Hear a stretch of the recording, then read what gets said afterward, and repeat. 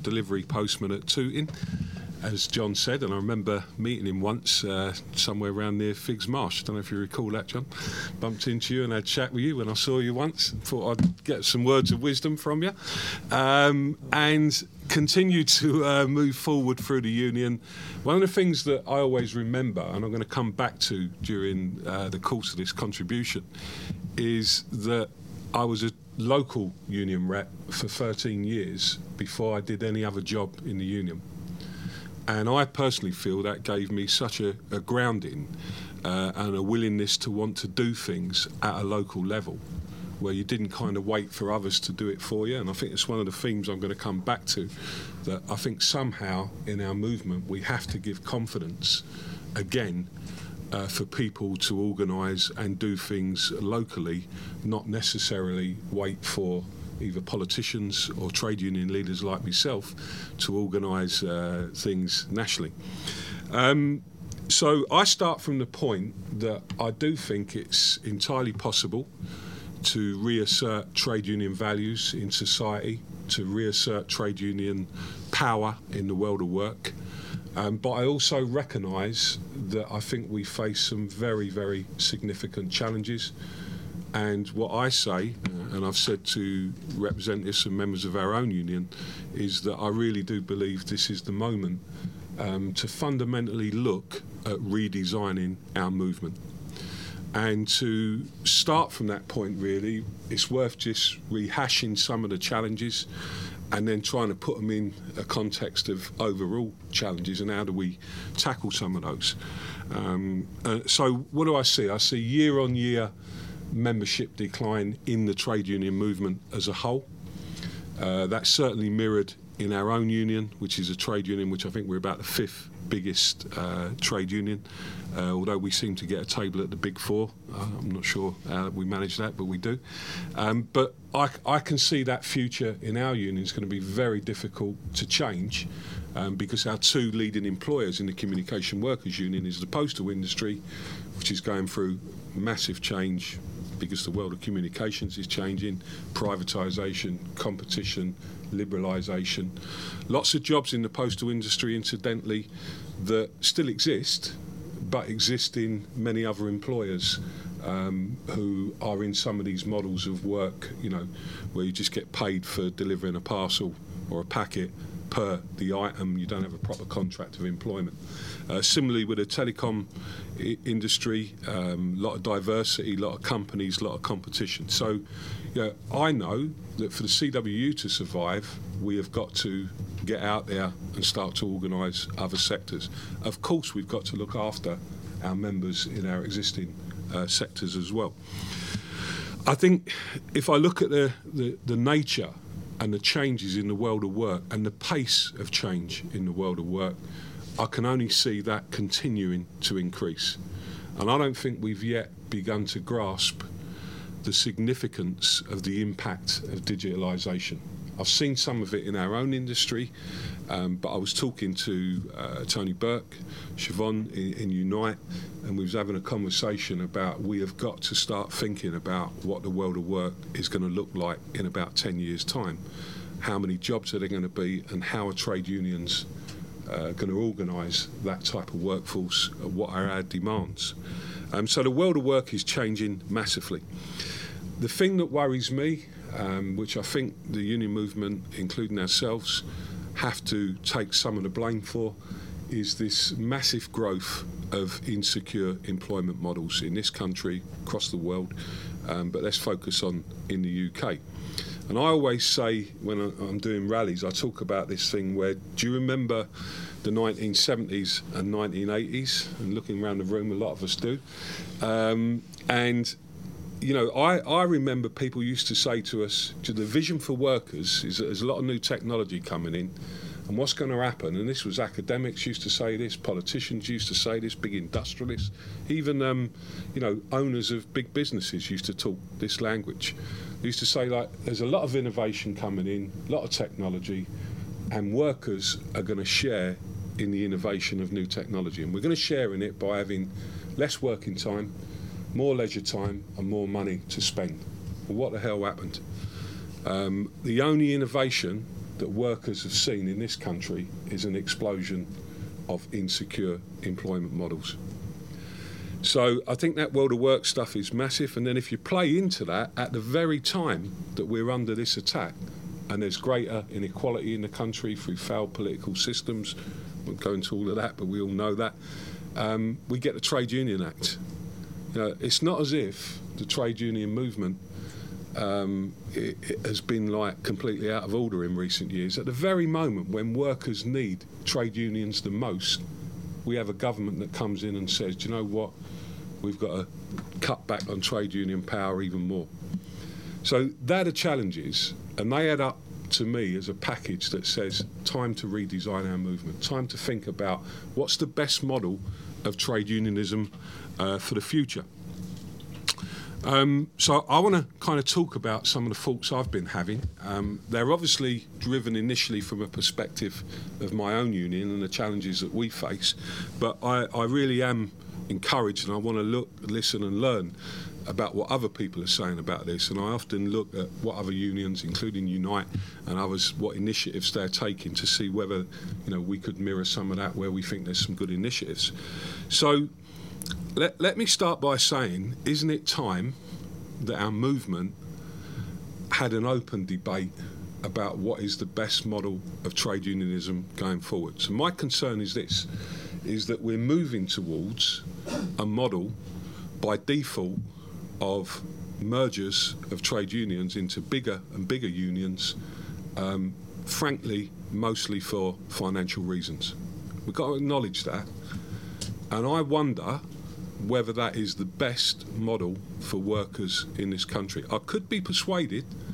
I've got an open mind on this debate, but what I want most of all is that debate to take place in the open, because I think that debate is crucial, along with analysing what the world of work is going to be in the future. I think it's absolutely crucial to how we're going to organise workers in the future. And rather than that debate taking place when a union's in trouble, I would prefer that we had that debate in the open and people put their views forward. And then out of that, if it's at all possible, we come up with a model that we think works, because it is the model that deals with all of these things. If I look at the point that I can't remember which gentleman made it, might have been Peter at the front, about trade unions and the Labour Party, I come from a very strong view that we have to have a distinct identity for the trade union movement.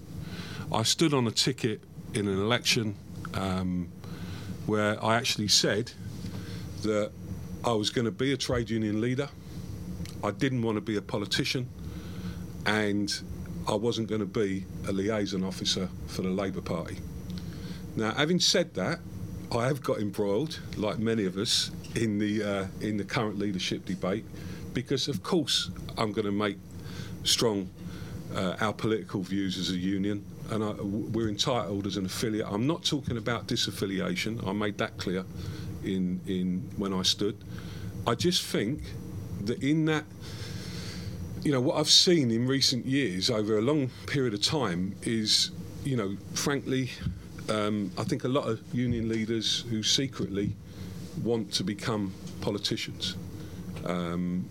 And maybe I'm a bit biased in that our former General Secretary, Alan Johnson, sort of did that, didn't he? And, you know, I kind of wonder, what makes me worried about that thought is that Alan, who's a hugely intelligent guy, great debater, you know, a very sort of important character in the movement over the last 20, 30 years. There was a moment where he was the minister for our industry. He was the Minister of Biz, the Secretary of State in a Labour government. And, you know, whatever happened in that period, I can't think of anything that was done to help our industry that was struggling against privatisation fears, that was struggling against unfair competition and liberalisation. There was nothing done to protect our industry. So I worry about that. I always think you've got to stand up on the ticket of you're a trade union leader. Of course you're entitled to have a political view, and of course we should use that to make sure that Labour is a fit party to stand up for working people. But let's keep the distinction there. I see things that are happening, and I see them through our own union. So we've started a redesign project, but I'm really interested in other unions' views. I get completely the point that Siobhan was making. I think there are legitimate concerns in the trade union movement, if you're going to redesign the movement, to ensure that our structures at all levels do reflect the ethnicity, the gender, the diversity of the workforce. And I think there is some evidence to suggest that in a lot of trade unions that isn't the case, and we have to do positive things to make sure that happens. However, I do also see, when I look at our own union, a lot of fragmented structures. So if I look at our regional structure, which has been in existence for some time, we'll have a regional committee for politics, we'll have a regional committee for youth, we'll have a regional committee for equality, we'll have a regional committee for health and safety, we'll have a regional... And what I don't see, whilst I support the need to drive forward those agendas, what I don't see is where they connect back into the mainstream of the organisations and how we do that, how we unite everybody around common agendas, whilst also driving those important agendas forward. So I've been doing a bit of thinking about how do we move away from fragmented structures towards more common purpose, common goal structures, both in our headquarters and out in our fields. And I see a lot of silos in trade unions. I see a lot of in our own union. If I'm observing it, you know, I see like people, this is my bit, and don't come, you know, even in our headquarters buildings, like this is my little bit of the union, this is my bit of the union, and I'm kind of challenging that thinking now and saying, actually, that's not what we're about as a trade union movement. So I want to break that down. I want to find new structures that join people and ideas and activism together. But whilst also still allowing those agendas for women, to bring more black representatives into our trade union movement. I want to see that happen, but I want to see it happen in a way that we bring it into the mainstream of the organisation. If I look at this issue of workplace trade unionism, I have to recognise that in some unions now there isn't a workplace. Point Siobhan was making, Alistair made, there is a growth in individual workers. There is a growth, and digital platforms are going to make that even more apparent. So we've got to come up with solutions that bring collectivism in some shape or form to that world. And that isn't going to be easy. I haven't got all the answers, but I think it's one of the things we need to put up there and say, let's find and work hard to get a solution to how you bring workers together when they're not in a natural workplace. Where workers are in a natural workplace, the whole point of our redesign is twofold, really. One, it's to make sure that as a union we can live within our means. I know that's a horrible thing to say, but basically it's a membership organisation, it's not a headquarters organisation. So I'm being forced to tackle things like our employees' pensions. And unfortunately, that's a hard debate. We're going to do it fairly. We're going to make sure that our employees, including myself, end up with a decent pension. But it can't be the priority of why we exist. We exist for the members we represent. So I've set a target that if I was to do a pie chart of how much money, income our union has, bearing in mind it's a declining membership, still a big union, but a declining membership.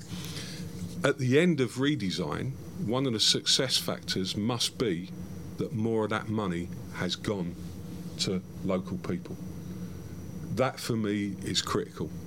And I'm obsessed by this thing about bringing through a generation of reps who are able, through our support, to have the confidence to challenge a lot more at local level.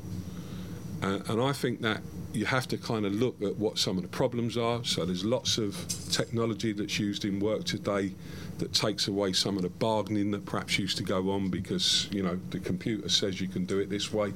Well, we're going to have to find solutions to assert the rights of people over technology when it comes to what constitutes a fair day's work for a fair day's pay. So I'm a big believer in that workplace trade unionism because I come back to that point. It's what I learned. It's how I learned it. And it's where I felt, frankly, at my strongest when we was in that situation of being a local rep. I felt people say this to me. I once said it and people said to me, you can't be serious about that. No, I am serious. I felt at my strongest as a trade union rep when I was the rep for that delivery office. We had a committee of 10 people. The office was about 100 people. And frankly, if we went like that, management knew that we meant business. And it's that feeling that we have to reinvigorate in workers today to give them that confidence. And I think people like me and others in this room and across the movement have a responsibility to do that. We're trying some new things. We look at things slightly differently now. So, for example, only a few ideas just to give that feeling of we've got to be prepared to confront some of these issues, got to be prepared to try some new ideas. We had our conference this year in Bournemouth, and, we thought about, we have this big venue in Bournemouth every year, or wherever we go, Blackpool or wherever, and we hire out this massive hall, and we use it between the hours of conference at 9 till 5:30 or whatever it is. Then we all go our separate ways and we go our functions. And we said what we're going to do this year is we're going to have a night where we're going to come back to the conference venue. We invited some comedians. It was the JC for PM tour. So there was a political angle to it, obviously, and musicians and political speeches. But what we did that was different, we opened it up to the public. And we used social media to say, we're in Bournemouth. If you want to come down and see what a trade union does, we'll come down to Bournemouth. Anyone can come. And we got 4,000 people turning up, of which probably about 800 or 900 were our delegates. But we got that many people in a town that, let's be honest, is a sea of blue, but we turned it that night into a sea of red. And we did an event in Manchester on the back of the Tory Party conference, organising with the People's Assembly, which is a good organisation. And we managed to get, again, we got some very high-profile speakers, but rather than have like a trade union meeting, we went into the cathedral. We hired the cathedral out, and we set up a stage inside the cathedral and outside on the week of the Tory Party conference. We got 10,000 people to turn up to that event. They didn't all come along to hear me speak. They came along, obviously, at the time we rode on the back of the Jeremy Corbyn incredible kind of momentum that he was building amongst people. But we thought about the speakers as well. We did a couple of different things. We didn't get the usual suspect speakers of trade union leaders come out. We actually had a young girl speaking who was 17 years old, and we gave her a platform to talk about her views on the world of work that she was just getting into, her views on politics, and she was excellent. We got the guy who's a bit out there, don't know if you've seen him, Mark, the artist, taxi cab guy, and it was a bit of a challenge given some of Mark's language in the cathedral. He was speaking inside. You can imagine some of the things he said, but to me it's about bringing that wider movement of people and giving platforms to those people, and it worked for us. We've tried a couple of things recently. I actually did it in my own election campaign, where we used social media to the point where we said on Wednesday at 6 o'clock in the evening, we're online, anyone can come and ask us any question you want. And we fronted up a Q&A live. We've taken that forward now to where we do it on FaceTime, and we have, they can see us, so they see that it is us, and they can ask us any question. We've got a guy who hosts it. He puts that, our head of communications, he puts that through to us, and away we go. Now again, we're getting good. It's interesting because if I turn up for a meeting on a Sunday morning, wherever it may be, I'm likely to be speaking about 30 people. But the reality was that day we did that, the last one, we had, I think it was about 8,000 people online, many of whom we were able to track were our members. So we confronted their issues, we knew what their big topics were, and we didn't sidetrack their big topics, we fronted them up head on. And we encouraged further debate, and my message to them was get out there and organise. You've got a problem, go and sit in the canteen. Don't sort of wait for us at national level to deal with it. It's that type of feeling that I'm getting a lot that I feel we need to do. It brings me to the point about what next for the trade union movement. So I'm encouraged by this type of debate, but I want it to take shape in a much bigger way, where somehow, we were talking to Alistair about this earlier on, within all of our busy schedules, we find the time to really talk about redesigning our movement. What's the best model for workers, the workforce that's going to be there? Let's make some new demands. And I think the route to that is for the trade union movement to come together and make this challenge of overcoming insecure employment in this country as our number one industrial issue, and I have to say our number one political issue. I want to see a Labour government that comes to the table. No, there's lots of problems. I want to see a Labour Party first that's led by people. I'm not interested in this debate about, the obvious debate about you've got to have power before you can do policy. Of course you have. But I've got to say, some of these people in recent years, in my view, have moved away from the values that I thought were about the Labour Party. So I see Jeremy Corbyn as a catalyst for changing the Labour Party. I'm supporting him. I don't think he's the answer to everything, and I don't think we should just sit back and wait. But I do think it's important that we create that feeling of people want something different. We tap into the Brexit stuff, we channel that away from where some of that disillusionment was, and we build it into a real movement, as people are trying to do. And I want to see us put that issue of challenging the world of work at the top of the agenda. How do you do that? Is it impossible for trade unions not to have a common collective bargaining agenda?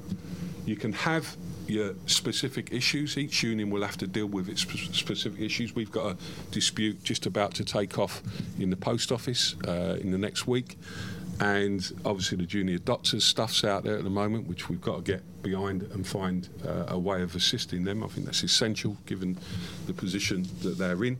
But within that, can we not all pick 2 or 3 issues that are the same, and can we not all go away with some detailed backup from the TUC, from our own union research departments, and get in that workforce and start to turn that around and take that as far as you can within every organisation. I've also said, and we'll be saying at the TUC next week, that in this role, you get invited to speak on lots of platforms. And frankly, you could fill every weekend up with speaking on a platform here or there. But as much as I like some of the organisations that invite us, and much as I admire the way that they go about things, some of the direct action that they are willing to take, I'm actually going to say at the TUC next week, I want to be invited on a platform by the trade union movement. I want the trade union movement to lead those debates. And I think it's essential that we start to think about how we, as the trade union movement, with that distinct identity, start to lead this debate. And I am convinced on this point that when I look at all the political problems, all the injustice, social injustice that's going on in this country today, I personally am convinced that the route to fundamental change in politics is to tackle this issue of insecure employment. And I want to see the trade union movement lead that. So there's some thoughts. I haven't got all the answers, John. This is a huge subject. I'm optimistic about the future. I really am. I really do believe, I can sense and feel that if we keep our nerve, if we keep building, if we're prepared to try different and new things, but most of all, if we're prepared to share our experiences, and by the way, listen to some of the experiences of people who have been in our movement and have had, you know, a lot of wisdom over a lot of time. I think we can do it, and I think we can reassert trade union values, and I think we can change the balance of forces in society. Thank you. Thank you very much.